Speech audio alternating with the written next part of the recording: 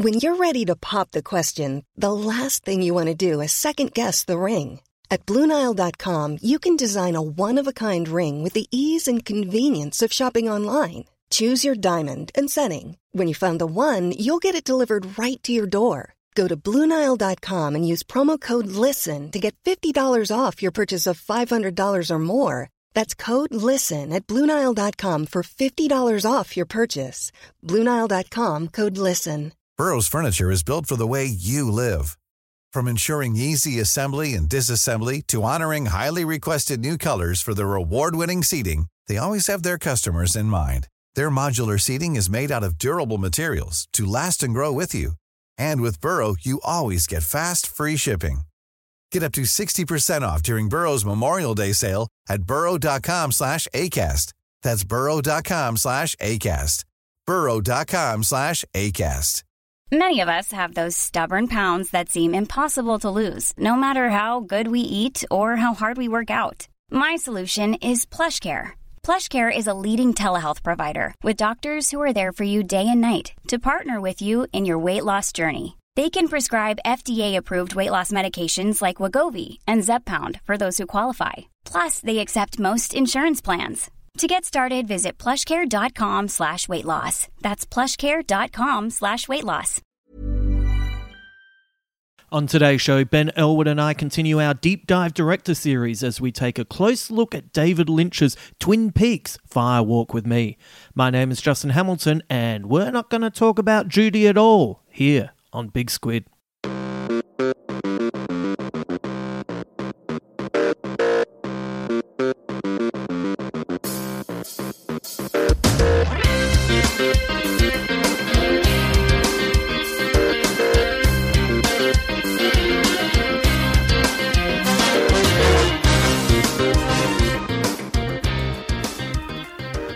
Welcome to the podcast, and look, I know I'm coming from a specific position when I say this, but I think this is one of the most interesting chats I've had all season with Ben, and I think this is because we are initially coming from a very similar angle, but I don't want to give anything away, but I think there's...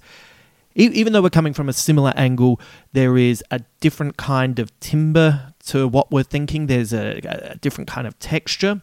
And so we end up having this really interesting talk about this movie.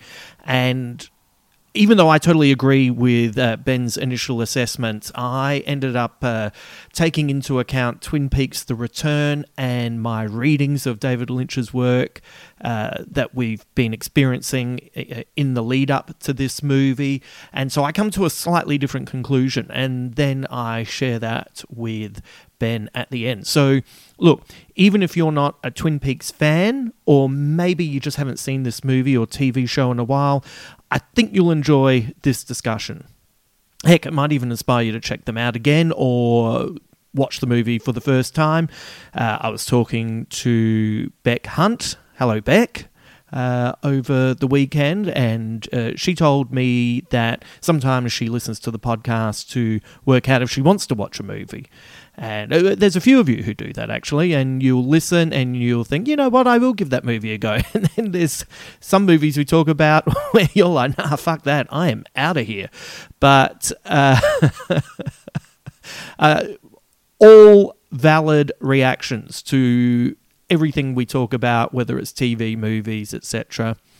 I wish I should have looked this up before I started recording. I'll see if I can find it really quickly. But someone in our private Facebook page said that they just started watching Severance. And, man, good on you. Like, how exciting. Like, I'm so jealous that... there was Alan Halstead who said that he went to the cinema for the first time in 2.5 years and saw Everything Everywhere All at Once and had a great time. So, good work, Alan. I'm really, really pleased that you checked that out. But anyway, I can't find who it is. But anyway...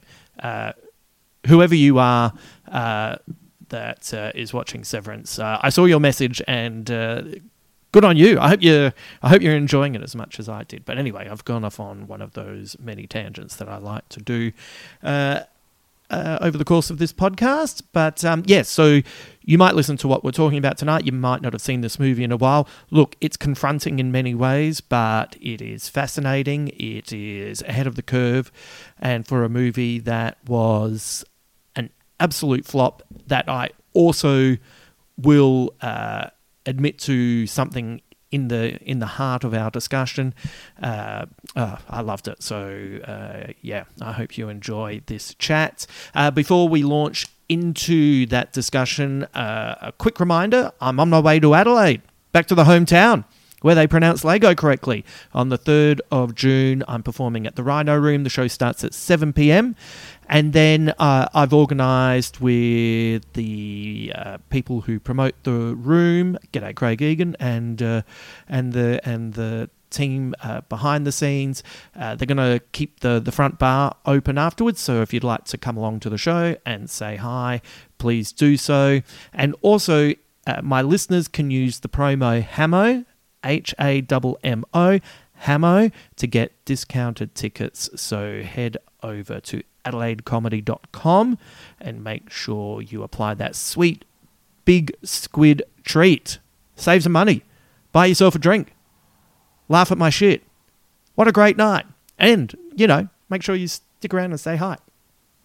We've actually had a recent surge in Patreon subscribers, which has been fantastic. Thank you very much to all of our new Patreon subscribers. It's very sweet to have you sign up, and it's really appreciated. And all my subscribers have an episode dedicated to them, and today's shout-out goes to Philip Boothby.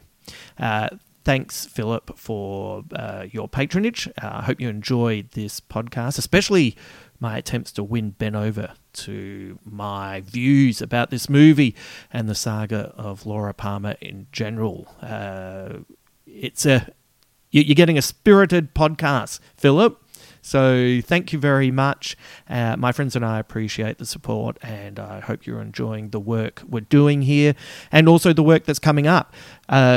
We have a new Beautiful Tales for the Disenchanted that's coming up very soon, and I heard some preliminary production by Sean Allen on that new story. It's called Squeak. It's on its way. Patreon supporters have already heard a work in progress of it. For those of you who already listened to that, it's even better. Like, it sounds so, how can I describe it? It's grubby. It's a grubby story. I'll tell you what it's about. It's about two awful clowns at the bottom of a rubbish tip, slowly dealing with another dead clown. So, what I want to do with Beautiful Tales for the Disenchanted is give you all sorts of different stories, because I like all sorts of different stories. So I want to explore that with my work, and so that's coming up soon as well, Philip. So keep an ear and eye out for that. And yes, all Patreon supporters have access to bonus podcasts. Sometimes it's like this week, we dropped a new Dispatches from the Fury Road podcast.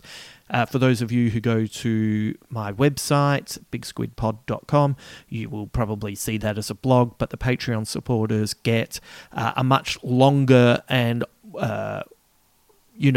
some might say richer version, some might say a wafflier version. Is wafflier a word? It is now. So you can get bonus podcasts, you can get scripts and more, etc. So if you'd like to be a part of the community, head over to patreon.com/Justin Hamilton _Big Squid, and you can find a tier that suits you. I'll be back at the end of the podcast for updates on what is coming next, but in the meantime, let's join FBI agent Desmond as he visits Deerfield, Washington to investigate the murder of a young girl. While he searches for the killer, Agent Dale Cooper must face his chilling dreams about the murderer striking again. Unbeknownst to the FBI, the beautiful Laura Palmer attempts to make sense of her life as her fate casts a large shadow over the town she lives in. It's time to take a journey into Twin Peaks. Fire Walk with me.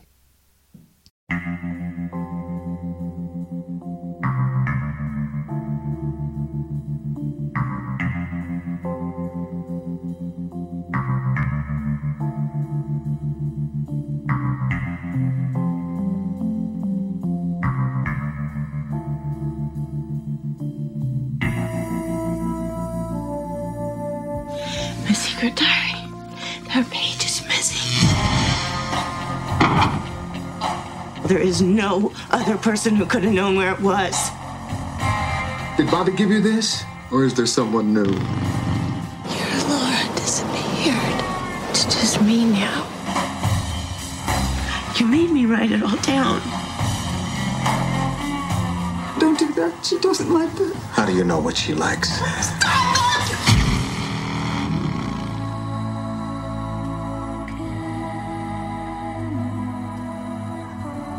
Who am I? I don't know.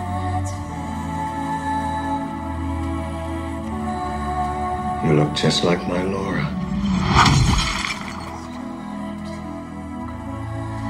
It's yours! Don't make me do this!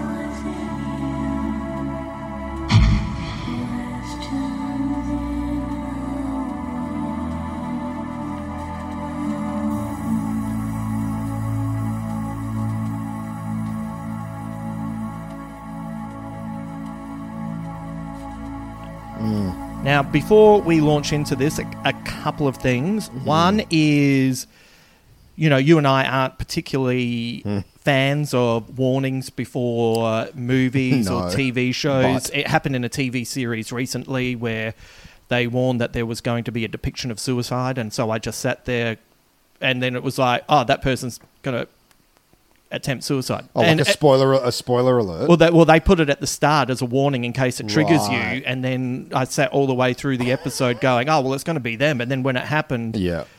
like, it was well done, but if that warning hadn't been there, I would have been like, oh my God, but Yeah, instead sure, I was sure. like, oh, we're building up to that, and oh yeah, right. Right, yep. But that to me is a little bit different with this because a podcast can be listened while you're driving. You might be on public transport. You might be out in public. We are going to be talking about Twin Peaks Fire Walk with Me. I've already said this. In the future, when I do the intro for this, there's going to be a warning there as well. Yeah.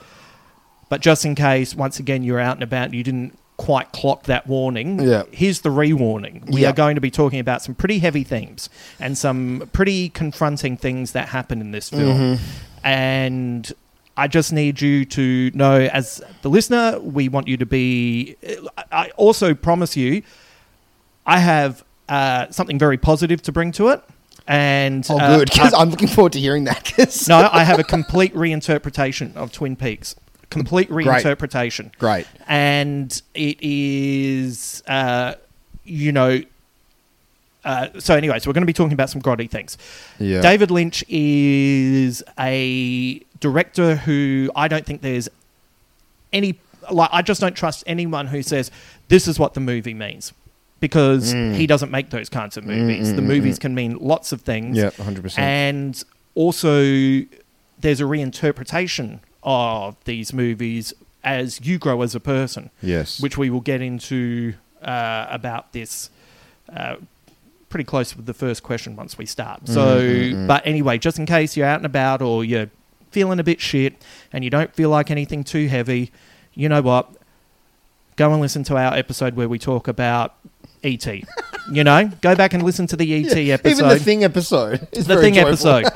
You know? Like, we're still there and we're still here when you need us. So, but there are some full-on things to interpret in this. Something else I wanted to bring up was I started working with a 26-year-old girl at The Chase who's lovely. Yes. Crazy smart. Like, crazy smart. Really into cinema. And it was interesting. She can't get into David Lynch. And, and I... not to go into too much backstory, but with all the movies that she likes, and she likes some really great movies, it's interesting because his movies are quite surreal and there is a dream logic to them. Nightmare logic. Well, yeah, I could completely understand how she's probably, and we discussed this, and this wasn't a patronising thing, I think she will come around to Lynch as she gets older and has more... life experience and also movie experience. And so that is a roundabout way of leading us into the first question, which is, when did you first see this film and what was your reaction at the time? I don't think I saw this until just before The Return. Right. So what, 2016 or so. Yep. But this is the third time I've seen this movie, and I don't think that the movie affected me at all until last night when I saw it. Right. It fucked me up, man. It Yeah. really messed me up. You watched it pretty late too. Yeah, and I've had some stuff going on, so a bit doughy and vulnerable. Yeah. But I think it was the first time I was able to watch it free of the. It's funny saying this because how can you watch it free of the influence of Twin Peaks?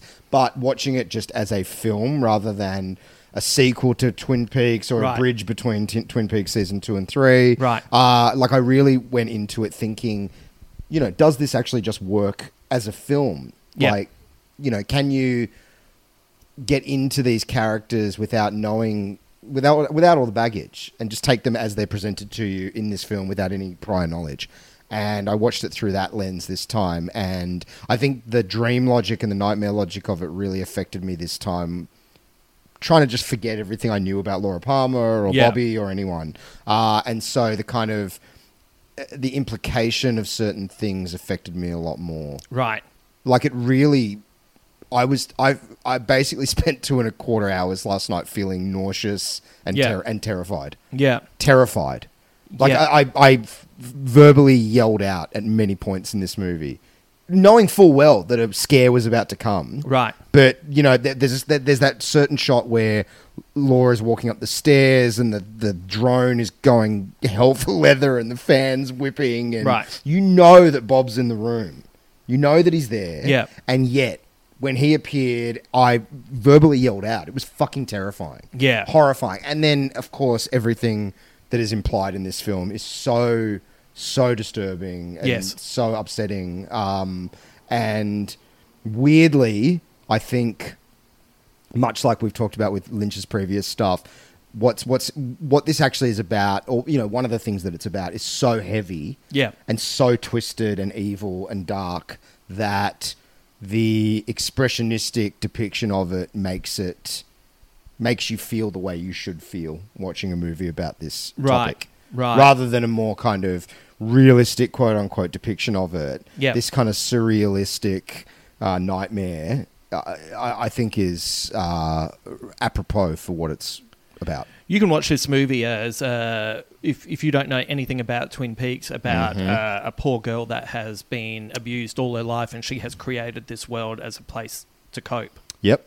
And that's how you can, even though the place that she has created is awful, it's also, she's created it to be bigger than it is, which somehow gives what she's going through some form of meaning. Yeah, and also, the whole kind of Leland, her father, and this demonic presence of Bob. Yeah. Again, if you're watching it free of Twin Peaks and knowing that Bob is this demonic entity, Yeah. it becomes this kind of representation of this darkness that's inside this man. Yeah. It's. I think the series depicts it as that he is infected with some kind of entity. Yeah. Some kind of external entity, Yeah. whereas the film very much gives you the impression of like, oh no, this is something that is him, Yeah. that is innate in him, that Yeah. bubbles to the surface, and then the regret, and you see that with a lot of abuse. Yes.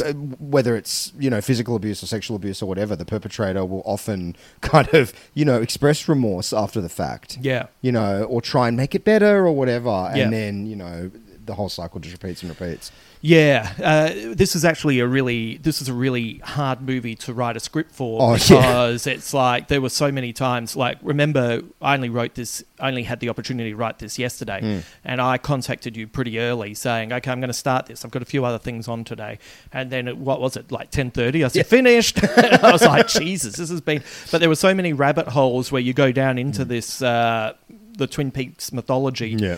And this movie is actually, and we'll get to that a little bit later, is very important to the mythology, but there were so many rabbit holes that I went down where I'd be like, Jesus, like, we actually don't need this, but all of this has been so fascinating, blah, blah, blah. So I saw this film at the cinema when it was first released, and I hated it. Yeah. Like, I honestly hated it. Yeah. I was there to find out what happened to Dale Cooper. Yeah. That's what I wanted, and I did not get that. In all honesty, and I'll make lots of dad jokes later, there was not enough David Bowie, even though he'd been... But he was in all the promos. Yeah, and you of go and you course. get, why did you promote someone who's in it for fucking 4 minutes? Yeah, sure. But then also it was like, why is Chris Isaac only in this for 15 Yeah, minutes? yeah. And why is Kyle MacLachlan in this for 9.5 minutes? What the fuck is happening here? And also, I just didn't understand why we were focusing on Laura Palmer because Right. she was dead. Sure. So you would have been quite young.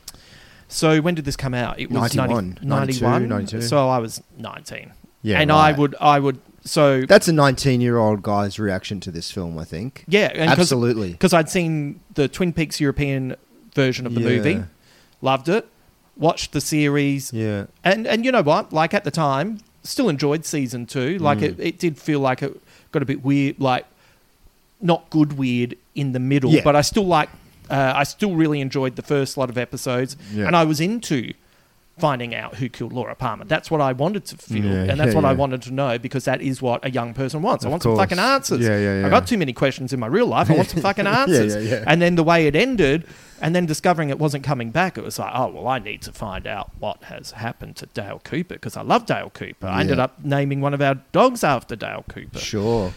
And then fucking, like, I didn't even go near it. And I'm like Yeah. sitting there going, what the fuck just happened? But isn't that profound, right? To realise that it was never Dale's story. It's It's Laura's story. well, you know, so when Twin Peaks The Return was about to air, I rewatched the movie, and, you know, by that stage, I'm like 20 plus years older. And this is what I mean about this new coworker. It's not Yes. being patronising. The reason I say this about the coworker and Lynch is because it happened to me, Yeah. which is I knew more about cinema, I knew more about life, Yeah. and when I rewatched it, I did an incredible 180. Like, it was 100%, yeah. like Yeah. someone needed to come and put me in traction. I couldn't believe it. The only reason I watched it was because there was a hint that it was important to the new series.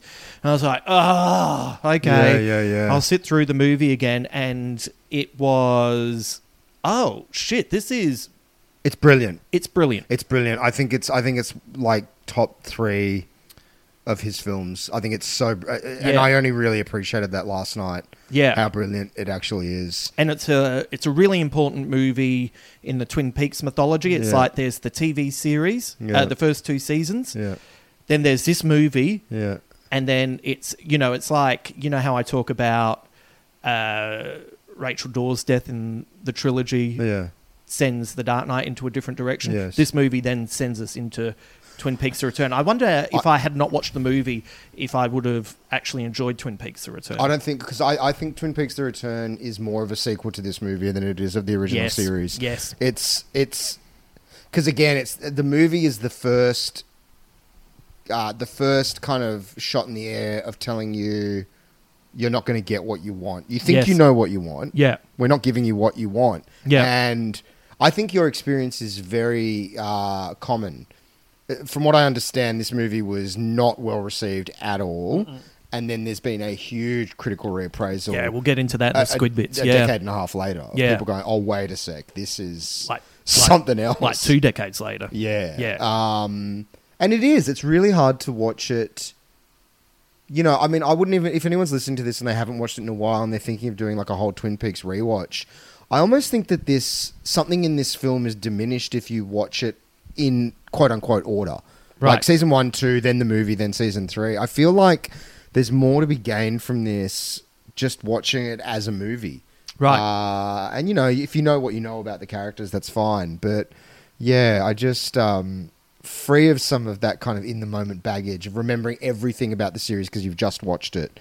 Yeah, it's a remarkable movie. You know, I disliked this movie when I first saw it so much that I ummed and ahed about seeing Lost Highway, which Right. ended up being one of my favourite David Lynch films. Like yeah. crazy, that I was like, Yeah. all right. Do you remember when you were that young man, if you had like a visceral negative reaction to what it's depicting? Like, is that one of the reasons you hated it? Because it's like this young coworker that you talk about not liking Lynch, and I think it's true that as you get older, maybe you're more open to different types of moods that a movie can put you in. Yeah. And I think to really get on board with this movie, you have to kind of, there's almost a perverse part of you that enjoys sitting there for 2.25 hours feeling like shit. Yeah. Well, I think she's probably only watched Mulholland Drive and just went, oh, that made me feel a bit gross. I wasn't into that at all. And I looked at her and said, do not watch Twin Peaks Fire Walk with me. Or Lost Highway. Oh, my God. Yeah. Or Inland Empire. And I haven't even seen that one yet. But what I hear is terrifying things. Yeah. Yeah. By the way, I saw, because social media suggests things that you don't really want. And sometimes, to be honest, sometimes, say, Twitter will suggest something because you like David Lynch and you'll go, oh, I didn't see that. Inland Empire's about to be released on Criterion. That was great. But then I saw a thread of someone saying, a review of Inland Empire, doesn't he know how to film, and doesn't he realise that there's better quality film to use it? And then someone's come in, nah, it's okay, he filmed this during COVID. And it's like, oh, okay, that explains it. Anyway. You know that he made 9 movies before this movie, right? Yeah, he knows how to make a fucking movie. Yeah, it was really funny. But anyway. Oh, goodness. Well, let's get into the opening of the film, which starts with an axe smashing a TV. Talk about a statement, right? Well, and also the most obvious metaphor in any David Lynch film. It's like, I say a lot of weird things that you have to interpret, but here is an axe smashing a TV. Yeah. Twin Peaks lived on TV. I'm about to smash you. Yeah. Yep. And you know what? I'll just be honest. I didn't get that the first time I watched the film. To me, that reveals that I wasn't smart enough for it. I just thought, oh, fuck, they smashed the TV, you know? Yeah. And also the first scene is also just of Lynch as Gordon Cole looking to one side, yelling out basically to his cast, let's start the movie. Yeah. God, it really affected me seeing him so young and puffy and... Yes. And then kind of... I know 30 years is a long time, but it's not a long time. And it was like, oh my God. You see clips of him on YouTube now and he's an old man. He's an old man. Well, keep that in mind because that's going to come into play with my reinterpretation of where I feel Twin Peaks is great. Yeah. For me. Great. Yeah. Yep. But it's a hell of a statement, and it's almost like the anti-HBO start, isn't it? Yeah. It's like, oh, look at this statement. Oh my God, I knew it was coming, and I still jump. Yeah. I don't know why. Yeah. It's the sound design. His are the only jump scares that actually freak me the fuck out. Right. Because it's similar to, we were talking a couple of weeks ago about Alien and that mounting dread. Yes.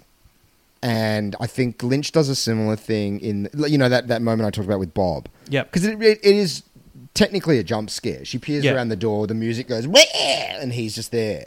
Yeah. But it's the drone leading up to it. Yeah. So it's not like, da-da-da-da-da-da, blah, oh, whoa. Yeah. You're already wanting to throw up from horror. And then the jump scare, it's the final release of the dread that's been building. It's fucking brilliant. Yeah. There's, I think I've mentioned it later on, and we'll get to it, but one of the most inspired scenes I've seen in a film is in this, which is when they're at a club and they need subtitles. Oh, it's brilliant. But you can kind of hear what they're saying, but it's like, it makes you feel like you're there. Yeah, and and kind of off your head as well. Yeah. And the kind of weird non sequiturs that they're saying. Yeah. And And I think another reason this movie probably didn't resonate with me was because it was, Twin Peaks was scary, but as you have kept using the word horror, this is a horror movie. It's a fucking horror movie, yeah. Whew. Early on, we meet Chester Desmond, as played by Chris Isaac, who is in the middle of arresting 2 street workers and a school bus driver while the school kids freak out. This is pretty funny. Yeah. To meet a character while this is going on, and you're immediately your first thought is, what just went down? Yeah. Are they turning tricks on the bus? And all the kids are screaming. It's are they screaming because there's something aggressive happening? Yeah. Have they made friends with these street workers? Maybe some of these kids were going to, they've paid up, I don't know. I want a refund. It's also, once again, even though it's really funny, and, it's got Chester having to pull the phone away from his ear while Gordon yells at him. Lower the antenna as though that's going to lower the volume. What are you doing? It's a funny scene. It's also a reminder that it's not just Twin Peaks that is messed up. This whole world is messed up. Yeah. Chet is introduced to Sam Stanley, who's played by Kiefer Sutherland. Underrated Kiefer Sutherland performance Right, as all well. those weird little ticks. Well, especially because, once again, he's in the movie for like a minute and a half. Yeah. But Sam Stanley, I fully buy into that character. And when you think about Kiefer Sutherland, who is like one of the most masculine actors around, and he is a dweeb. And he's really good at it. It reminds me of the performance that he puts in Dark City. Oh yeah, it does too. Yeah, Yeah. good one. Yeah. I hadn't thought of that movie in a while. Yeah, it is like that, isn't it? I would have been right into, like, if Twin Peaks had progressed, I would have really been into The spin-off series. old Chester and Sam, you know, as other FBI agents that come in. Like, I would have been totally into a 100%. spin-off. Chris Isaac's fucking great. Just, What a fucking hunk. He is also slightly not good enough as an actor to be perfect for a David Lynch role. Does that make sense? Yeah. Totally. All his line delivery is mildly incorrect, and it's great. Yeah, it's great. So they receive clues from Lil the Dancer, who communicates in code that this is a Blue Rose case. And this is actually the first mention of the Blue Rose cases in the Twin Peaks mythology. Yeah. And, everyone talks about the X-Files, but this feels like the scene, doesn't it? Where 100%. it's like, I don't know what it is, but I have been fascinated ever since I was a kid with the amalgamation of rigid law enforcement having to deal with the unknown. It's the contrast. Yeah. I'm reading a book written by an Australian journalist. I can't think of the title at the moment, but it's all about all the different UFO sightings throughout the decades and stuff that happened in Bright Day in Melbourne and all this stuff that's been covered up and around American bases. And it's like, It just kind of, isn't it incredible that we all wanted the answers for so many decades, and now we're in just like this information flood zone that they finally said, yeah, they're real, and it hasn't even. And no one blinked. No one gives a shit. No one even talks about it. It's insane. It's crazy. Yeah, it's crazy. We've talked about UFOs, right? I've told you I've seen a UFO. I don't think you have said those magical words. Yeah, to me. yeah. Me, Nick Sun, and Jen Wong all saw a UFO. And tracked it in the sky for about 45 minutes, about in 2006. Right.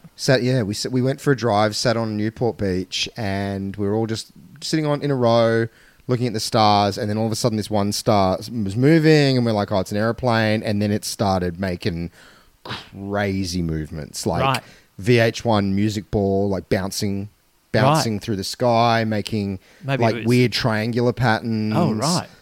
Zooming forward, then zooming backwards. It was simultaneously the most kind of T-boning moment of like, what the fuck? And then extra surreal because after about 5 minutes, it becomes so normal. And you're just there going, oh, okay, now it's moving up and to the left, and now it's, making triangles. And it was crazy. Nick really started freaking out. Really? Right. Yeah. Is that about the point where Nick's undecided, I'm never going to say a sentence that makes sense on stage again?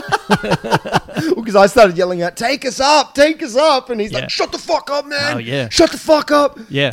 And our friend Jen was there, and she's like, if it was just me and Nick, I'd be like, whatever, we're tripping out or something. And we had a shared hallucination. But the fact that she was there, total straight edge, totally sober, was just like, no, this is happening. Wow. And then it was just kind of like, after 45 minutes, you just kind of like, well, what do we do? I guess we just get in our car and go home and just kind of put that in the what the fuck was that file.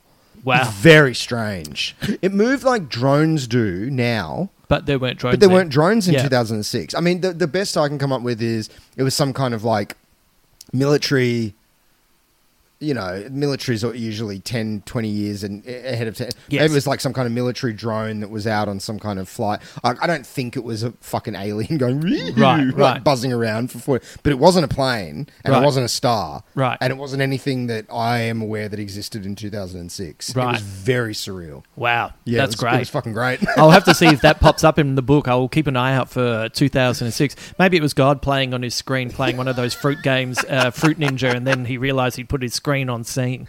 Oh shit! Turn it off. Man, if I'd been there, you know, my ultimate dream is to be taken up by aliens and given superpowers so I can come back and save everyone. I'm good to go. If there's any aliens listening to this, like even if the surgery is painful, You just want the probe. as long as I have powers at the end that I can do some good, I'm ready. Deer Meadow is very different to Twin Peaks, with law enforcement nowhere near as helpful. Haps Diner is also not like the Double R Diner in Twin Peaks. And when I was doing research about this, because I was kind of, this is where we start to get really into the doubles of storytelling in Twin Peaks. Like, this is where it really starts to cement itself. And I was thinking about Deer Meadow being like the awful reflection of Twin Peaks. Yeah. And then while I was doing some research, I in one article I read online, and I can't remember which one it was, but someone said, this is like the equivalent of starting the Simpsons movie with 30 minutes of being bummed out in Shelbyville. Totally. It's totally, absolutely. Yeah. No, it is. Yeah. Those gross police people. Yeah. What does he say? We got to ring. We got to ring someone. Oh yeah, I'll give it a ring. Ring that bell. Oh my god! Like they're the opposite of the sweet Andy and Sheriff. And even the warm, beautiful Double R Diner sign, is replaced with this half burnt out crying clown. Yeah. It's not Peggy Lipton. It's this lady with cigarette stained teeth. Yeah, what the fuck? We don't have any specials. So all of that is really funny. Yeah. And then, it is a parallel universe for Twin Peaks. And then we can contrast the dead body of Teresa Banks with the peaceful-looking corpse of Laura Palmer. And that is when it takes a crazy turn for me, because I find looking at the dead body of Teresa Banks one of the most confronting scenes in any movie and also in any David Lynch production, from the way she appears to still be mid-scream and the way the nail is peeled back to reveal the letter T, and somehow that she's missing a ring is also like, that is the most normal part of this moment, and even that creeps me out. Yeah, well, it's rare in film that you see a corpse that has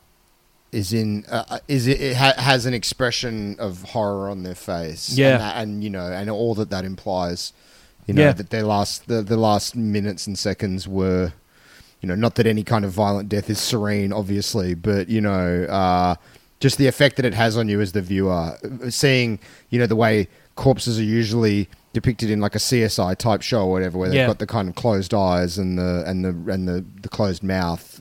As you say, mid scream. It's so much. It's awful. So the scene that I was when I was watching that I was thinking of in something else, which is another one of the descendants of Twin Peaks, was the first season of True Detective, which I love. And there's the bit with Russ Cole where he's doing all this research, and he talks about when you look in a dead person's eyes at the very last minute, they welcome it because they know they can shuffle off and they can be beyond everything. And I was looking at that thinking, well, Russ obviously did not see Teresa Banks. Yep, absolutely. Oh, yeah. But it's also, once again, there's all these reminders early on. This is not going to be what you expect. There's something very fascinating about that. I don't know if there's any right or wrong, but not giving people what they want, to me, is far more interesting and brave than doing exactly what everyone wants. But I think you and I are definitively in the minority with that. I just think it's something you have to come to. Yeah. Because, I don't think that your first reaction is wrong. Like, if you really are expecting a thing and then the thing is not the thing. Yeah. You know, and there is a fine line between, you know, subverting expectation and just... And then rubbing your face in and being in a fucking massive troll. fucking Lynchian shit. Yeah.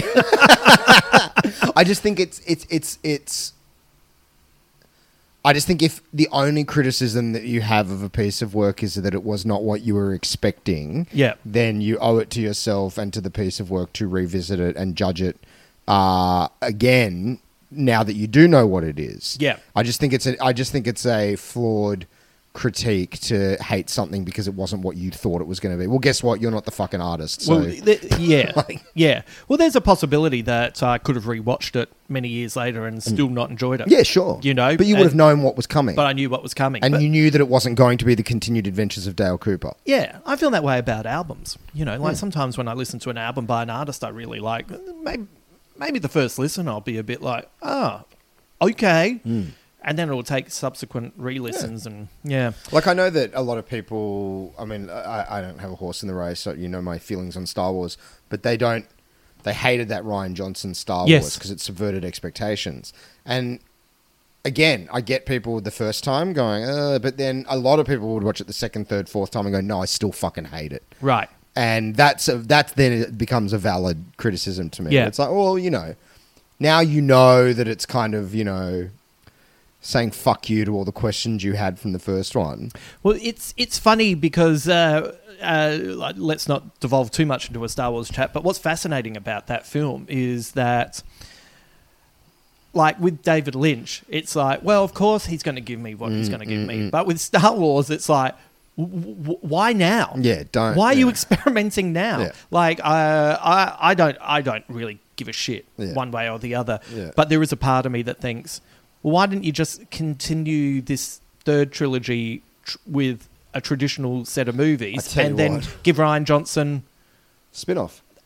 That's, you know, and then but then you can subvert all of those things, like, you know. That trilogy, that proves that institution, you know, all these people that are like, oh, QAnon and the Bilderberg group's running the world. That trilogy proves that no one's in control of anything. If a $1 billion company couldn't even get their $1 billion franchise right, if they literally were just like, I don't know, we'll just make it up as we go along, that proves no one's in control of fucking anything. Crazy. It's crazy. Yeah. That each film is a response to the film that came before it and trying to contradict, because, you know, and you know, I enjoyed that first one, the Force Awakens, but, you know, you realize in the scheme of things, it is just a fuck you to the prequel trilogy, and then the next one is a fuck you to the first one, and then the third one's a fuck you to the second one, and it's just like, what?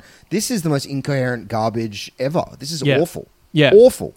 That's funnily enough, purely by chance, a couple of weeks ago, I just watched a little bit more of Rogue, watched the start of Rogue One, and that to me was like, oh, this is quite nice. It just like, I don't need another story about the Death Star, but it's a good story about the Death Star, and it's got lots of interesting characters, and it looks magnificent. And that opening with Ben Mendelsohn is fantastic. But anyway, it's pretty fascinating. Hey, a quick aside before we get back into this. You know when Shet and Stanley visit Carl Rod, who is Harry Dean Stanton, you know, after they drink the coffee, do you think that Chris Isaac didn't hear Sutherland's line because he repeats it? Oh, does he? Yeah, because he sort of, I forget what he says, but he says a question and there's silence, and then Sutherland, because Chris Isaac's still looking at the, you know, cup of American, Good Morning America, and then Sutherland sort of says the line again, and Chris Isaac says his line, and Sutherland is smiling, like, and Chris Isaac is kind of giggling,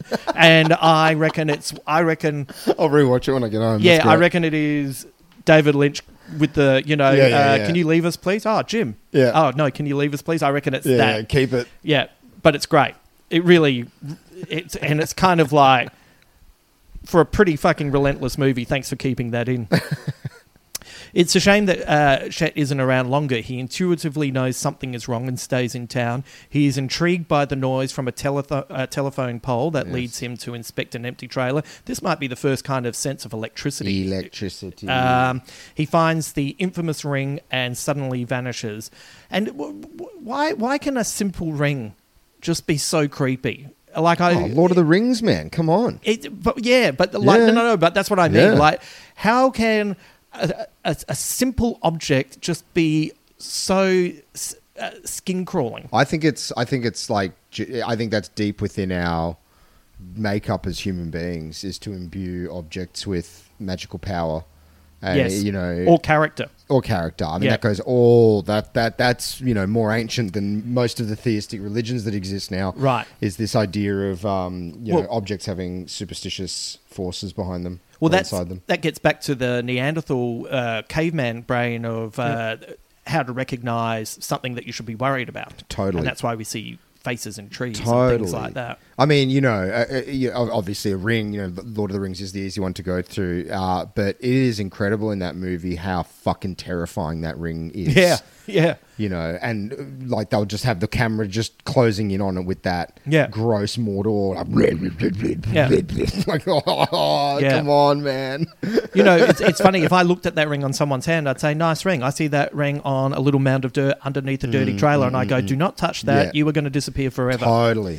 It's fascinating how the ring transports you, and it's important for later on in the story. But now we get to the next scene, which is at the FBI headquarters in Philadelphia, where Dale Cooper realizes something isn't quite right, and the long-lost agent Philip Jeffries reappears after being missing for 2 years. You know, especially on this rewatch and knowing Twin Peaks: The Return, it's hard to disassociate the two. This is one of the most important scenes in the movie, and you could surmise this, to me, is the exact halfway point of the mythology.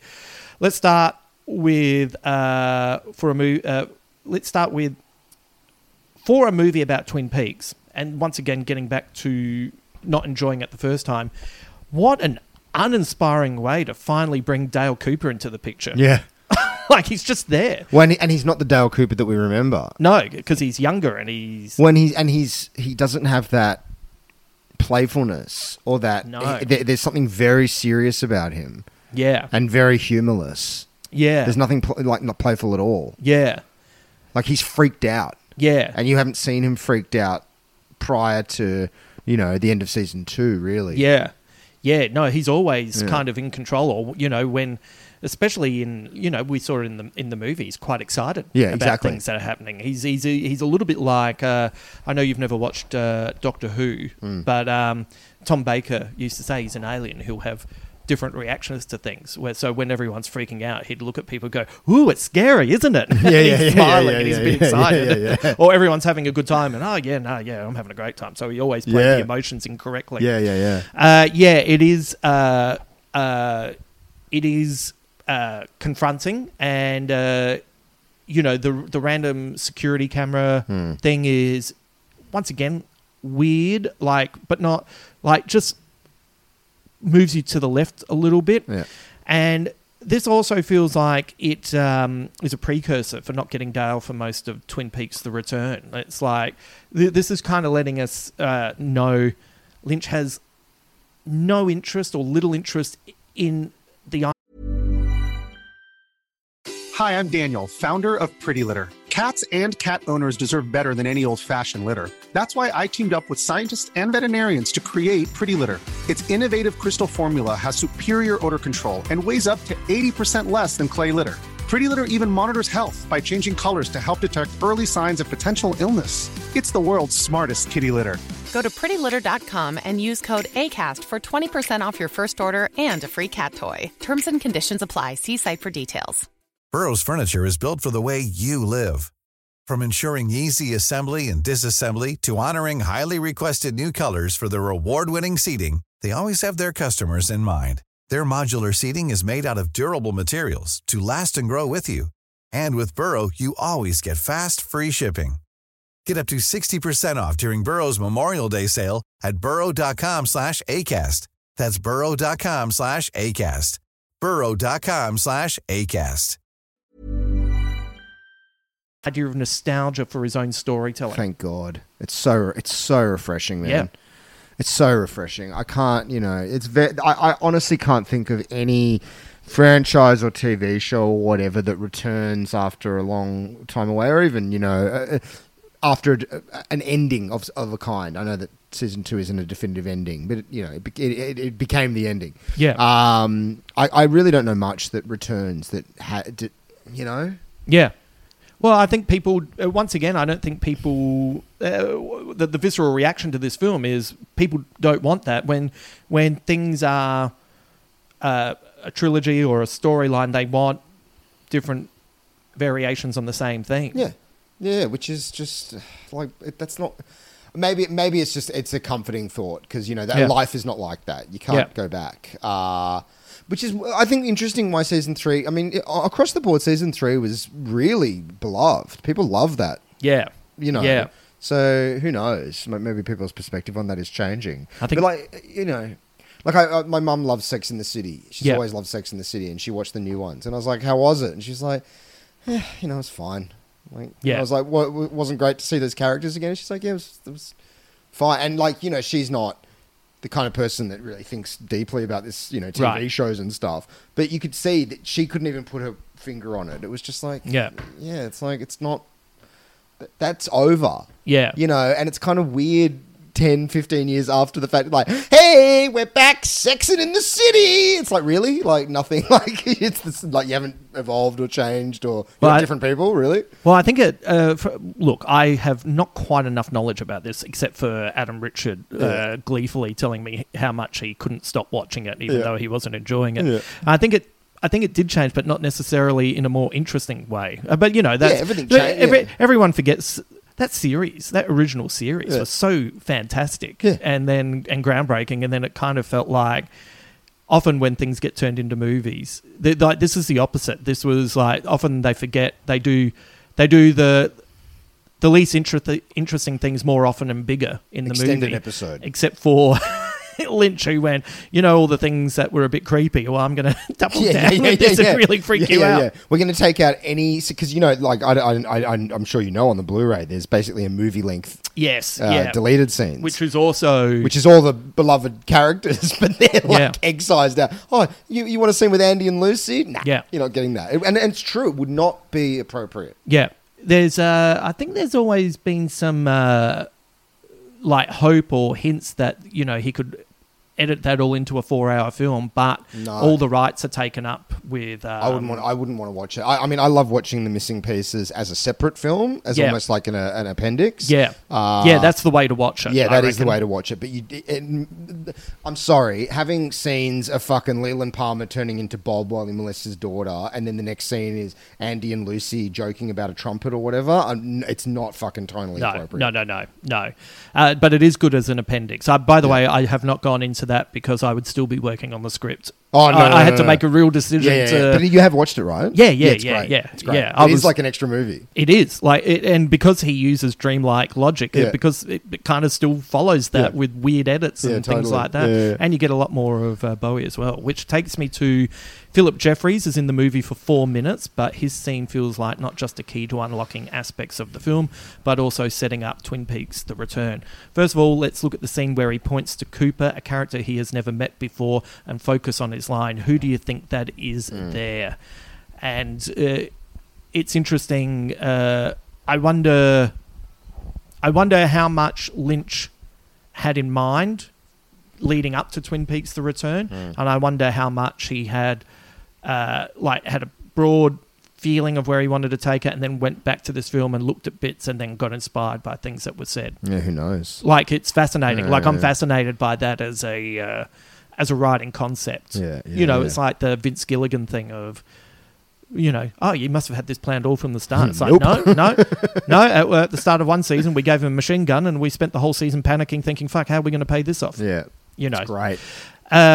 This tells us that Philip is, wherever he's been, and this speaks to the Black Lodge, it is not tethered to a linear timeline, and that it's actually removed from time. Yep. So when he comes back, he's looking at Dale, but he's seeing Dale from the future, who is possessed by Bob. Yes. Which makes, when you know all of that, makes that scene... that scene, once again, first time I saw it was, here we go. Yeah. Here we go. And we never went there. Or it could be not even the Dale Cooper that's possessed by Bob. It could be the Dale Cooper at the end of season 3 that's, much more kind of cold and detached, which would be in line with how strangely kind of non-present this Dale is. Right. Like, there's like... there could be layers of weird reality going on. Yeah. Shifting reality. Yeah, you never... it's funny... So much time travel in entertainment kind of sticks to strict rules where it would probably be like this. Oh, yeah. Once again, I have a very different interpretation now of Right. this. This will all affect it. He then mentions that Judy is not to be talked about before speaking about a reunion in the room above the convenience store. That includes the little man, Bob, Mrs. Chalfont, her grandson, the jumping man, 2 woodsmen, and the electrician. That fucking jumping man is one of the most disgusting things on earth. Yeah. It's just... Yeah. That was another moment where I audibly was like, I know. And the camera going down his disgusting wet maw. I'm like you. I'm creeped out more by the mundane in places that shouldn't make sense than I am by, a ghost gushing blood or a demon with knives for eyes. It's like them all just sitting around and laughing in a place that looks like it's full of hepatitis is fucking terrifying. Eating creamed corn. What a perfect, scary food to introduce. Garmonbozia. Oh my God. Do you have a theory on what is happening with these spirits in the convenience store? Because, once again, I don't think there is any right or wrong, but do you have a theory? Oh, no, I just think it's the place. I think it's, it's almost like that part inside every person's skull where all their fucking demons reside. Right. Waiting to unleash. Right. I think that place is disturbing because it's a disturbingly familiar place. Yeah. All of those, because I do believe that we are all a caucus. There's no one self. There's many entities living in us. I don't believe that they're external entities. I just, there's, it sounds like I'm talking about some kind of schizophrenia. That's not what I mean at all. But it's the many voices in your head. It's almost but it's like the mundane side of how many times have you met someone and they've said, "Oh, wait till you meet my husband. He's one of the funniest people you've ever met. You'll really love him." And then you meet him, and he's one of the most tedious asshats you've ever met. But at some point, when he's hanging out with his wife, he's really funny. It makes her laugh. Exactly. Yeah, and it just it feels like all of those, it's almost like Lynch has put a physical presence into all of these different versions of kind of grotty demonic forces that exist in your own head. Yeah. So is the jumping man the one that freaks you out the most? Yeah, because it's that whole uncanny valley movement, and then it's replicated later on with the boy when he, which again is another moment that made me yell out when Leland leaves the the motel after he realizes that he's booked a fuck session with his own daughter, and runs away, and then the little boy suddenly just jumps out of the bushes. It's like, oh, come on, man. Yeah, and again, you can't even you describe it. And it's like, oh yeah, like in any other director's hands, that would be like a hack. Yeah. Kind of like, and then a creepy boy with a weird paper mache mask jumps out of the bushes and hops around like a bunny rabbit and disappears. Yeah. And you're like, yeah, okay, that sounds so lame. And in the hands of this guy, it is like, get fucked, man. Please, just leave me alone. So this was, as we keep talking about, part of the fun of a Lynch movie, and is the further he goes in his career, he leans into ambiguity more, and that allows you to kind of interpret or reinterpret. This time, when I was watching it, this to me feels like the primordial spirits who have existed well before humans were anything like we are now. And with Twin Peaks: The Return in mind, specifically episode 8, when the atomic bomb was detonated in Los Alamos in 1945, these spirits found a crack in the skin of the universe and were able to return. And all of these spirits have their own agendas that we don't understand. Yeah. And only through our narrow focus of what it means to be human do these spirits correspond with any sense of right or wrong or good or evil. But they're kind of beyond that. Yeah. No, yeah, absolutely, yeah. And now we finally return to Twin Peaks. It's a hell of a prologue. Yep. That I love this time compared to the first time. Once again, the first time I was like, when are we getting to Twin Peaks? Yeah. How do you feel about returning to the final days of Laura Palmer? It can't not be imbued with a real sense of dread. Yeah. And I think, again, it's hard to say because, I know what's going to happen. But, going into it this time, I felt this immense kind of weight on me because it was... I don't even think we returned to Twin Peaks with the familiar music. I think we're suddenly... Do we? Yeah. It is? Yeah, okay, yeah. Right. But I think that everything that's come before it lets us know that it's not going to be the...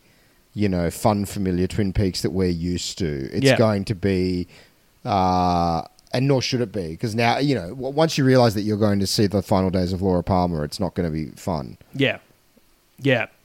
It's not fun, but it's an extraordinary performance by Cheryl Lee, and in hindsight, completely ahead of the curve, because with so many movies, TV shows and novels, etc., relying on the dead woman trope to move the story forward...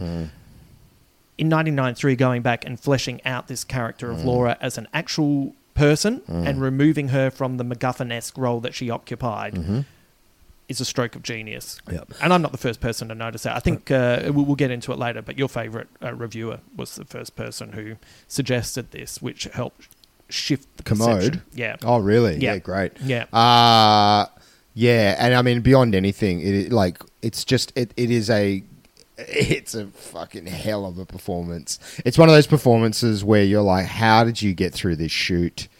Yeah. Like the amount of hardcore emotion and the places that you're going. Yeah. Even that, the one that really affected me was after she runs out of the house and she's hiding in the bushes and she sees her dad leaving.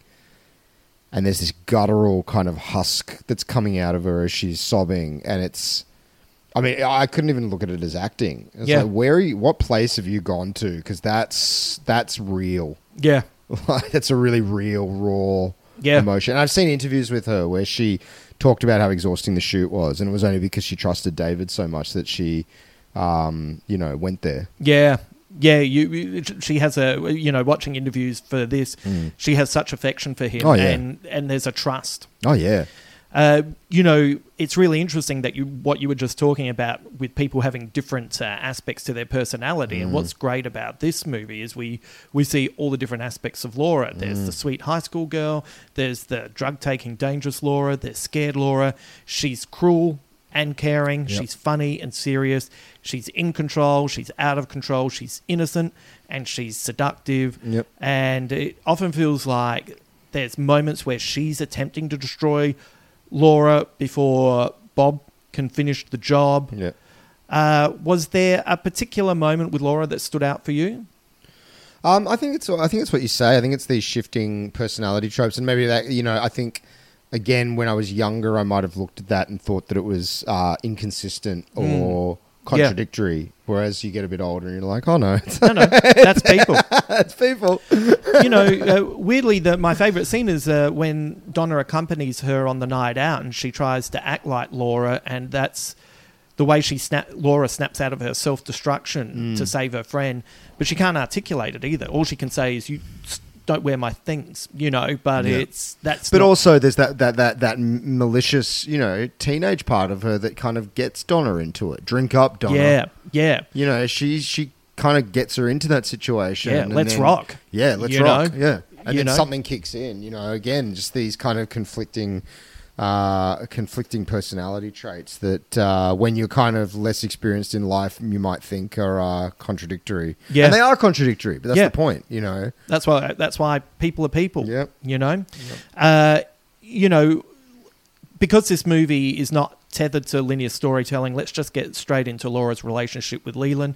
Of course, you can view this as being possessed by some type of evil spirit, but you can also view this as an unfortunately realistic relationship with the respectable businessman who is a monster to his family as well. With that in mind, it suddenly shines a new light on Sarah Palmer, Laura's mum. Oh, man. It's a completely different performance when you look at it that way. It is horrific, that kind of silent complicity. Yeah. And there's a few looks that she gives, especially in that horrific scene of Laura's hands are dirty. Yes. Which is, I mean, obviously the more graphic scenes are much more disturbed, but everything that implies is so disgusting. Yeah. That scene is so disgusting, and the power and the control. Yeah. And the fact that the mother's just sitting there, you know, her eyes darting around, looking at the whole thing unfold, knowing, fully understanding what is happening here. Yeah. But through her own trauma and her own being ground down, being unable or unwilling to intervene. Yeah. It's horrific. And so getting a different take on Sarah is really fascinating. Once again, we've talked about how if you took away the prologue, you could just view this as a young girl trying to create a world that makes sense of the awfulness that's happening to her, which also, if we get into another theory on Leland, we've learnt over... through the third season that Leland was possessed by Bob when he met a strange neighbour who was the demonic entity. And this is also a metaphor for some people who commit these types of heinous crimes on their children are often the victims of those crimes themselves. Yeah. So here's my question for you. Is it possessed Leland who is having sex with Teresa Banks, or is it normal Leland? And in that regard, is it possessed Leland seeing Laura thinking, I'm going to get caught out, I have to get out of here? Or is it normal Leland who's having sex with Teresa Palmer who sees it and then goes, oh no, this is too much? I honestly think they're one and the same. I think that much like Laura saying, let's rock, drink up to Donna, and then suddenly kind of coming down from the high of that malicious headspace and going, wait, what have I done? Fuck, I think it's very much that with Leland. I think that he's overtaken with these just horrific dark moods or whatever you want to call them. Yeah. I think he is not possessed by a demon. I think he is possessed by the very dark forces in his own brain that take over and cloud any kind of morality or any kind of restraint or whatever. Yeah. And I think just in that moment where he sees Laura in the hotel room,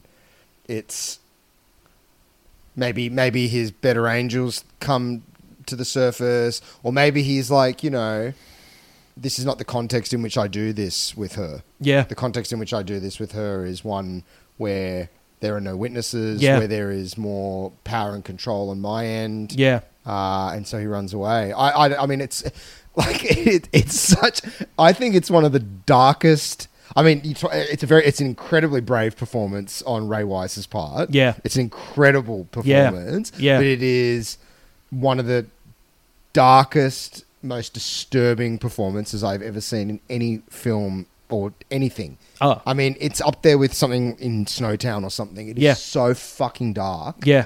And I just can't even imagine what the energy on set would have been like. Yeah. It's so fucked up, man. Oh, man, And then you have things like Mrs. Chalfont and her grandson handing over the painting and telling Laura that the man behind the mask is in Laura's room, thus informing her that Leland is Bob. Which, that scene is terrifying in its banality. Would you have hung that painting up in your bedroom? I would have fucking burned it on a fucking pyre. I would have killed both of them with the painting and then run screaming into wherever I could run. And then we have Laura dreaming about Dale in the Black Lodge, and he tells her not to take the ring. And then when she wakes to find Annie Blackburn next to her in the bed. See, that was another storyline I wanted finished as well, because I loved Annie. Yeah. But it's so interesting watching it free of the context of Twin Peaks, right? That moment. Yeah. You're just like, it's just a surreal moment. Like, who's that? This is a story about women always being murdered and the agents who tried to save them disappearing. You can read it that way as well. Once again, she says that good Dale is trapped and can't leave, and you should write it in your diary, which once again informs that the Black Lodge is beyond our comprehension, where it exists in time compared to our linear world, and that will also tie into my new theory. All the scenes with Jacques Renault are so awful, but there is we've already talked about the subtitles. That scene just really, as you summarized, it really makes you feel like you're there, and it makes you angry that you're there. Yeah. It's like one of those places when you've had a great night out and you just, hey, what's that pub over there? Oh, I don't want to go home. Yeah, let's go in there, and like within 3 steps, for some reason, you want to leave, but because you've taken 3 steps in, it would you have to stay for one drink. Yeah. It would actually be worse to leave immediately for some reason. Yeah, totally. Yeah, you might anger someone. Yeah. So the moment when Laura looks over and sees Donna naked on her back, making out with that awful guy, reminded me of the painting The Nightmare by Swiss artist Henry Fuseli. Do you know that painting? Oh, yeah. Yeah. For With anyone, the succubus sitting on the woman's chest. Yeah, for anyone who doesn't know what we're talking about, it's a woman in deep sleep with her arms thrown below her and with a demonic incubus or succubus crouched on her chest and a pale horse with blank eyes watching on. Little known fact, when I was reading about this, Mary Shelley's parents were friends with that guy, and that may have been an influence on Frankenstein. Anyway, that's just a little side note. But then the moment where Mike begins shouting at Leland is another one of those moments that could happen in the real world. But because of the story that's being told, it's imbued with this otherworldly horror, especially as Laura watches.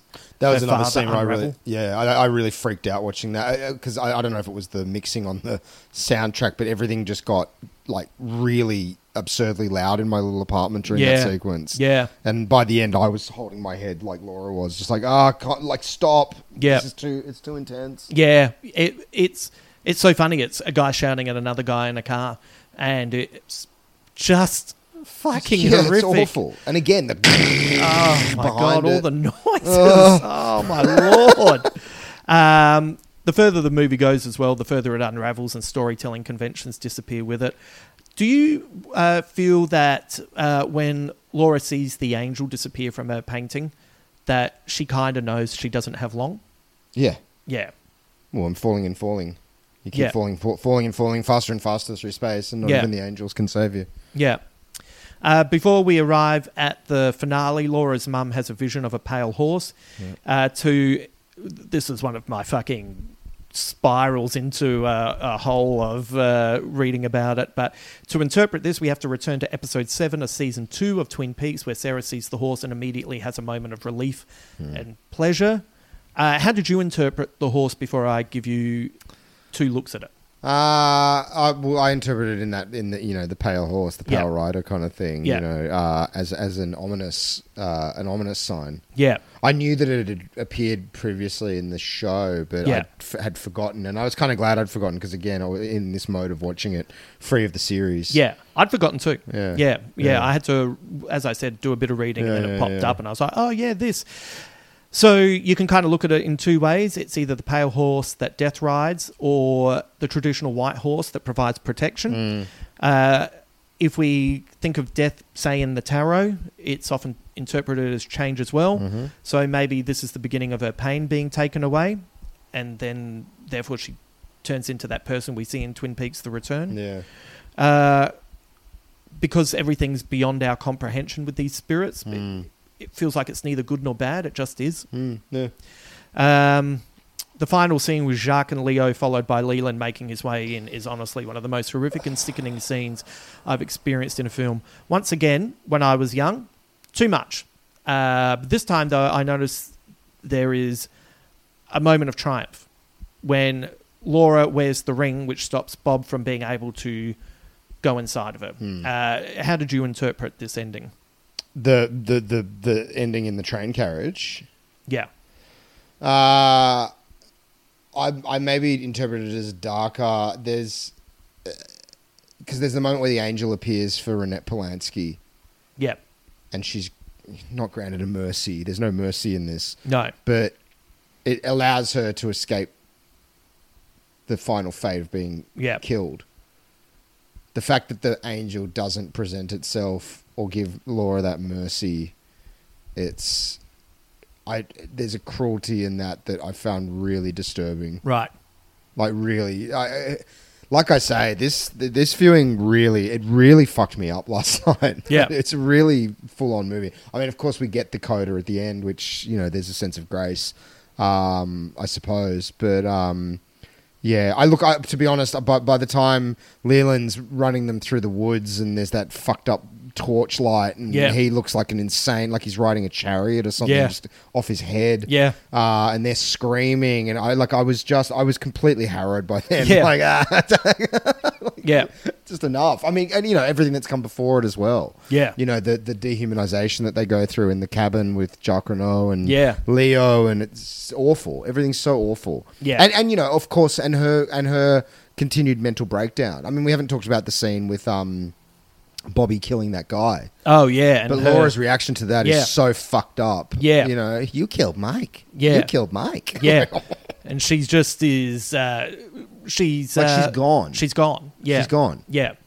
And that's kind of, the angel's gone. She's gone. Yeah. She is, it's also, I haven't really talked about the other characters, but, even with James, there's the moment where, we kept coming to the stoplight in the original Twin Peaks, and now we kind of, this is kind of the reverse of finding out how Han Solo got his name. Now we look at the stoplight, we go, oh, that was kind of potentially the turning point of where she could have been saved. Totally. And, he doesn't really know what to do in that moment. It goes he's green. a kid.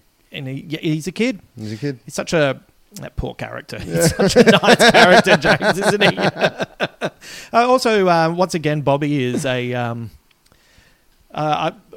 I hated Bobby as a youngster, but now I kind of have weird affection for Bobby. Yeah. The way she manipulates him as well so easily at the start. Oh, that's a great scene, right? Yeah, where he's so angry. Where have you been? And then he's just like, woo! Yeah. Laura and everyone's dancing. Everyone in the school's dancing. Like it's some kind of West Side Story. Yeah, it's 500 days of winter. So I think there is, because the ring transports people to the Black Lodge, I think there is a slight triumph of her being able to escape demonic possession. Okay. And get somewhere that he can't inflict that upon her. Yeah. So Bob returns to the Black Lodge where he feeds Mark and the arm there. Come on, balls, yeah. And Laura's body is left to drift away and be found the next morning by Will Hayward. We then see Laura's spirit in the Red Room, and she notices Agent Cooper at her side with his hand on her shoulder, comforting her. An angel appears. She begins to cry and laugh with the movie ending. So, so you just kind of find that to be just like the tiniest moment of grace. Well, it's almost like... It's almost like, some kind of grace and peace just found in the end of, the horror of life or something. Like, I mean, I know that there's an interpretation of this film of like, oh, it's a glorious, celebratory, beautiful ending. Yeah. I have a harder time with that interpretation just because of all the horror that's preceded. It's like, if the peace that comes can only come through getting your head stoved in and stabbed to death by your father that's been molesting you your whole life. It's like, I don't know how fucking graceful and beautiful that is. It's pretty fucking awful. Yeah. I'm glad at the end that she's laughing and there's an angel there. Yeah. But I don't know. I don't know if it's an ending that I can hang my hat of hope onto. Yeah. Well, I've completely that's how I used to feel about it, and I've completely turned on this watch. So you have to bring in Twin Peaks: The Return, and the theory that you watch the final 2 episodes at the same time, and that things don't actually take place the way we watch them. They actually take place in a different scope. Yeah. And so if you take that into account, I now believe this ending takes place beyond the end of the 3rd season. Right. And I think this is not only the moment that Laura is freed from the cycle of violence, and I kind of now interpret this is just my interpretation, I now interpret the European movie as one cycle, and then there's the series. Right. So, and we've seen Dale has to kind of...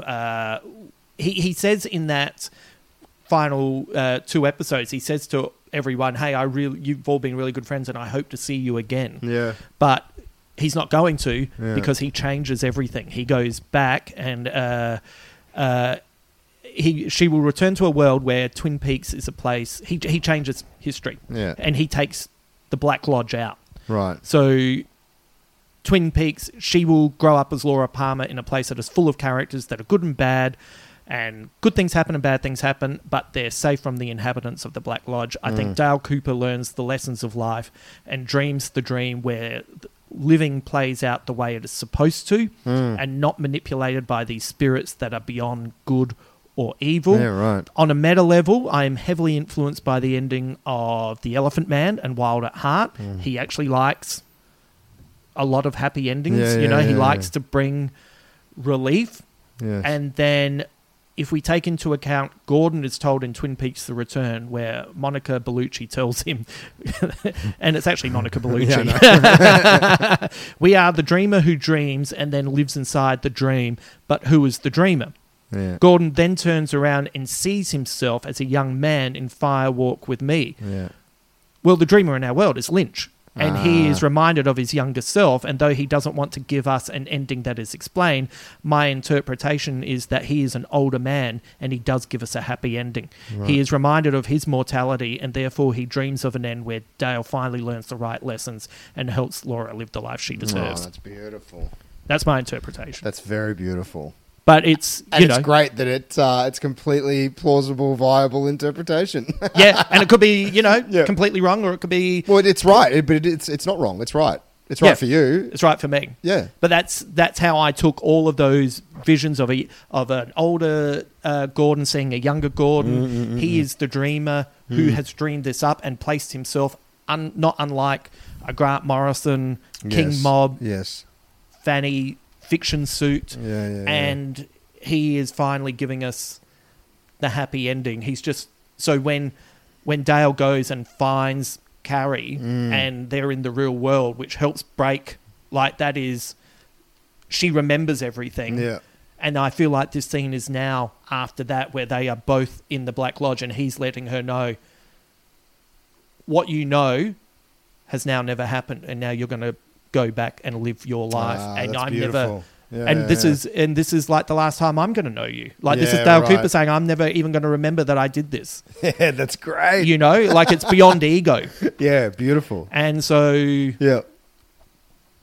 Now you're making me want to watch the whole fucking thing again. Let's do it! I was really excited when I came up with this, and I thought... it was really hard not to ring you and say...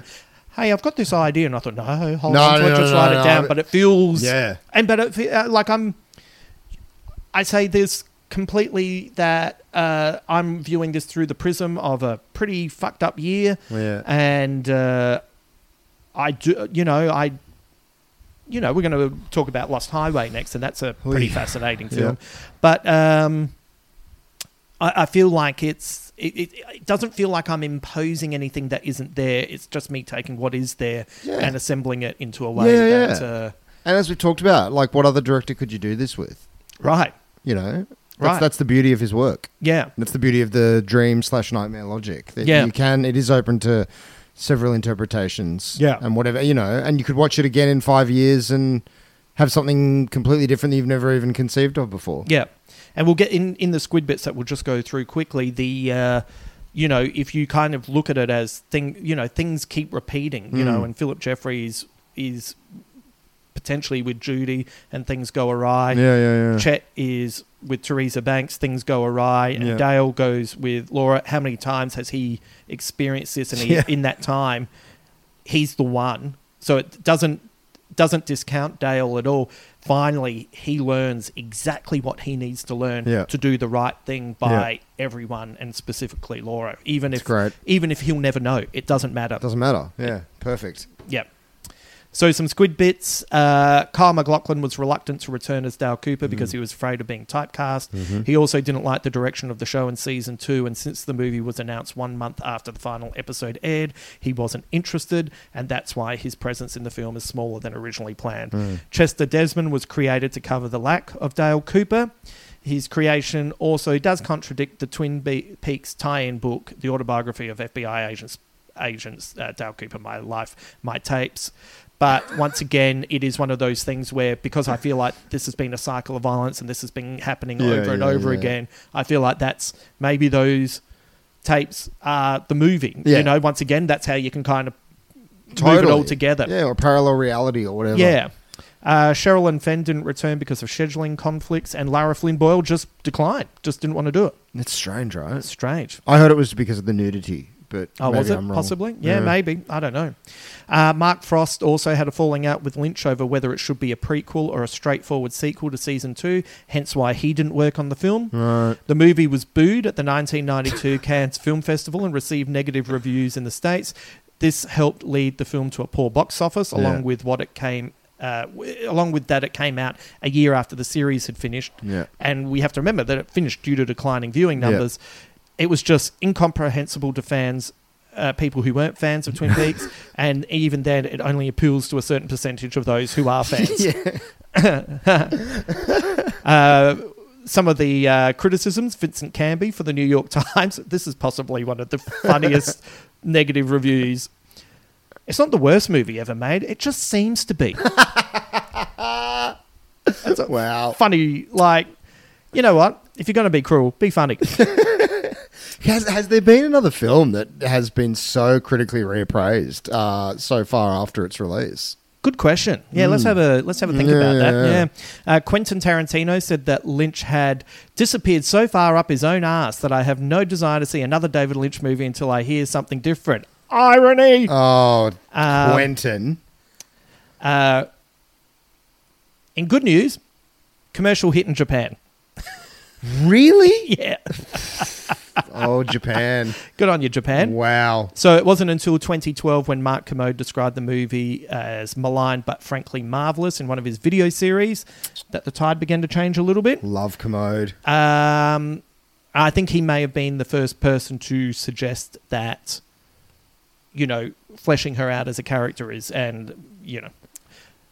Some history on the Blue Rose Task Force. In Twin Peaks lore, we go back to Olympia, Washington in 1975 when a woman called Lois Duffy murdered her own tulpa, and the tulpa said, "I'm like the Blue Rose," before dying and disappearing. The case was investigated by FBI agents Gordon Cole and Philip Jeffries, and the final words were used in naming the task force. Duffy is then indicted for murder and commits suicide. So that's where the Blue Rose comes from. Blue Rose symbolizes mystery or attaining the impossible, and because of genetic limitations, they do not exist in nature. That's right. The woman in the diner at Haps says in French, "Nighttime is the right time," which is the title of a 1957 song recorded by Big Bill Broonzy and later covered by people like Ray Charles and James Brown. Yet I saw a little bit of conjecture online that maybe she is saying, "Henry, he's not funny." And you know what? They're probably both right. That old man. Yeah. Are you talking about that murdered little girl? Yeah. And both lines sound like they could be, like, you could imagine that woman saying, "Nighttime is the right time." Oh, yeah, that sounds right. Yeah. "Henry, he's not funny." Yep, that sounds about right as well. In the original scripts, co-writer Robert Engel said in an interview for Wrapped in Plastic that Judy was either going to be Josie Packard's sister and or possibly another murdered woman who leads an FBI agent to investigate and then subsequently disappear, as I just mentioned, like Therese Mason, Chet, Laura Palmer and Dale. When the script was revised, they altered aspects of Judy's identity. There's more meat to that scene in the deleted missing pieces. Yeah. You actually see Philip Jeffries at the hotel in Columbia or wherever he is. Yeah. Some if you're a Bowie fan, it's great. It's great. One of the many tragedies of David Bowie dying is would he have been in Twin Peaks? I think Return? He would have, yeah. I think he would have. Like, he didn't like to do too much stuff, but I reckon he would have been Lynch there for would Lynch. have. Yeah. Don't get me wrong, I like that Bowie became a steam A tea kettle. A tea kettle. Garmonbozia isn't a real word. It appears to be a negative energy created by pain and suffering, and the bad spirits in the Black Lodge manipulate normal people into these experiences so they can feed on it. Yep. As a substance, creamed corn. And they eat it very sensually. Oh, God. A lot of lip smacking. Oh, very mate. slow and sensual. Yeah, as each kernel goes down. Actually, you know what? It's disgusting. Tarantino, you might say this movie was fucking up its own ass, but who eats exactly like that in Death Proof? Ah, very good. Bingo. Yeah. I'll see you outside behind the school sheds later, Tarantino. It may be an evil version of ambrosia, which in Greek mythology is the food or drink of the gods. Right, so maybe that's what sure. it is. Lynch stated in his memoir, Catching the Big Fish, that the Red Room flashed fully formed into his head when he touched a hot car outside a film lab one summer night. Of course it did. Once again, I could have gone on forever with Squid Bits, but I'm going to finish with this one, which will just lighten the mood. The Fire Walk With Me soundtrack has Lynch and Badalamenti's first attempt at rap music. The vocal is so weird that Lynch said it caused him to laugh himself into a hernia. This is the quote. Angelo said, let me give this a try. So I went over all the lyrics with him, and he went into the recording booth, and Angelo came to life in this booth. I was with the engineer, and I was laughing so hard that something exploded. It was like a light bulb blew up in my stomach, and that was the end of my stomach wall. I would love to see David Lynch in hysterical peals of laughter. So would I. Oh, man. What an image, right? Yeah. Well, a dark journey. I think the darkest film he's made. Yeah. But I hope that my interpretation has brought absolutely a genuine sense of relief. Absolutely. Yeah. Yeah, and I'm glad we were able to navigate this conversation. Yeah, I was like a little bit kind of hesitant to even talk about this. Mate, this is why... It's full on. This is why this goddamn script took me nearly 14 hours to get right, because once again, I know we've given warnings and everything, but I still don't want... Like, I want people to listen and have, you know, even if they haven't watched it, they've had something interesting to listen to. Yeah, I don't want to be course. freaking them out at the same but, time. You know, this is also the fucking, you know... We're living on a dark planet, guys. Yeah, yeah. And, you know, if you have watched Twin Peaks and you thought that it ended in a dark way, or if you haven't watched Twin Peaks and you've heard that it's dark, well, hopefully my interpretation has brought just a little bit of light to your world. Next up, Lost Highway.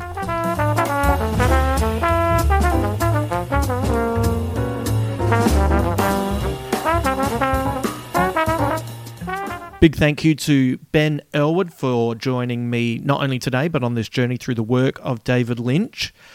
You know, we're starting to get close to the end of the David Lynch movies, so maybe we'll put up a poll on who we might tackle next. We've got some thoughts, but yeah, I might put that over at the Patreon page and just get some initial ideas. Look, to be honest, I'm not saying we're definitely going to take it on board, but I am curious. You might make a suggestion that makes us think, yes, let's do that person. So mainstream, not mainstream, whatever. I don't mind what it is, but I'd love to know who your favourite directors are, or who's a director that maybe you're curious about and you'd like to know more about. And, you know, sometimes, as with the Sofia Coppola series, that was a real series that was an eye-opener for me as well. She's gone from making some films that I like to being one of my favourite directors. So I am totally up for someone that I'm not that au fait with as well. The next David Lynch film is Lost Highway. Yes, one of my all-time favourite films. So look out for that in the near future. A big thank you to Philip Boothby for your patronage, and I hope you enjoyed today's podcast. If you've watched this movie, let me know if you agree with Ben or you agree with me, or if you started agreeing with Ben and I won you over, or if you agreed with me and Ben took you down into his grubby view of life. A reminder for all of my Patreon subscribers, there's a new Dispatches from the Fury Road podcast that was uploaded earlier this week. I mentioned it at the start of this podcast. This one covered the latest season of Atlanta. You've probably heard me bang on about how much I love Atlanta. I love this latest season. Some people did not. And so this podcast was asking what responsibility the artist has towards the consumer. If you think you'd like to have access to that podcast and more, head over to patreon.com/JustinHamilton_Big Squid. By the way, if money is tight, but you'd still like to support our work here, you can just help out by leaving a top review on Apple Podcasts, or even suggest Big Squid to any of your friends you think that might enjoy what my mates and I are doing. So, you know, it all helps out. And just by listening, you are supporting. So thank you very much as well. Once again, a quick reminder for Adelaide listeners. I'll be there on June the 3rd at the Rhino Room. And if you're keen to come along, use the Big Squid promo code HAMMO, HAMMO, to buy a discounted ticket and hang around in the front bar and we can have a chat afterwards. Next week, we have a 2-part Space Podyssey episode, with Rove McManus. He's back. He's back from WA, baby, joining Ben and me to discuss Galaxy Quest, a movie I hadn't seen before, and I'm very glad I have now experienced it. What a treat of a film. I always I had, just some good people tell me that it was great, and I'd never gotten around to it. So Rove suggested this movie, and I'm so glad that he did because I loved it. You have the weekend to watch the film if you want before the podcast drops next week. Let's finish today's episode with a quote from Laura Palmer herself, the actor Cheryl Lee. "The more we deny that we have a dark side, the more power it has over us."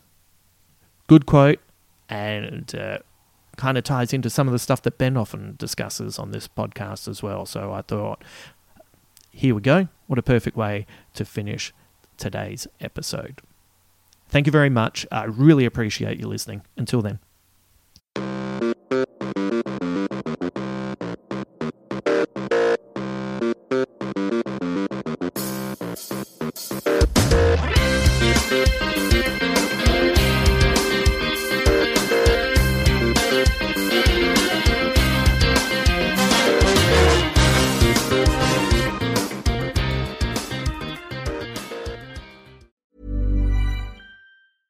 Flexibility is great. That's why there's yoga. Flexibility for your insurance coverage is great too. That's why there's United Healthcare Insurance Plans. Underwritten by Golden Rule Insurance Company, United Healthcare Insurance Plans offer flexible, budget-friendly coverage for medical, vision, dental, and more. One of these plans may be right for you if you're, say, between jobs, coming off your parents' plan, turning a side hustle into a full hustle, or even missed open enrollment. Want more flexibility? Find out more about United Healthcare Insurance Plans at uh1.com. Planning for your next trip? Elevate your travel style with Quince. Quince has all the jet-setting essentials you'll want for your next getaway, like European linen, premium luggage options, buttery soft Italian leather bags, and so much more. And is all priced at 50 to 80% less than similar brands. Plus, Quince only works with factories that use safe and ethical manufacturing practices. Pack your bags with high-quality essentials you'll be wearing for vacations to come with Quince. Go to quince.com/pack for free shipping and 365-day returns.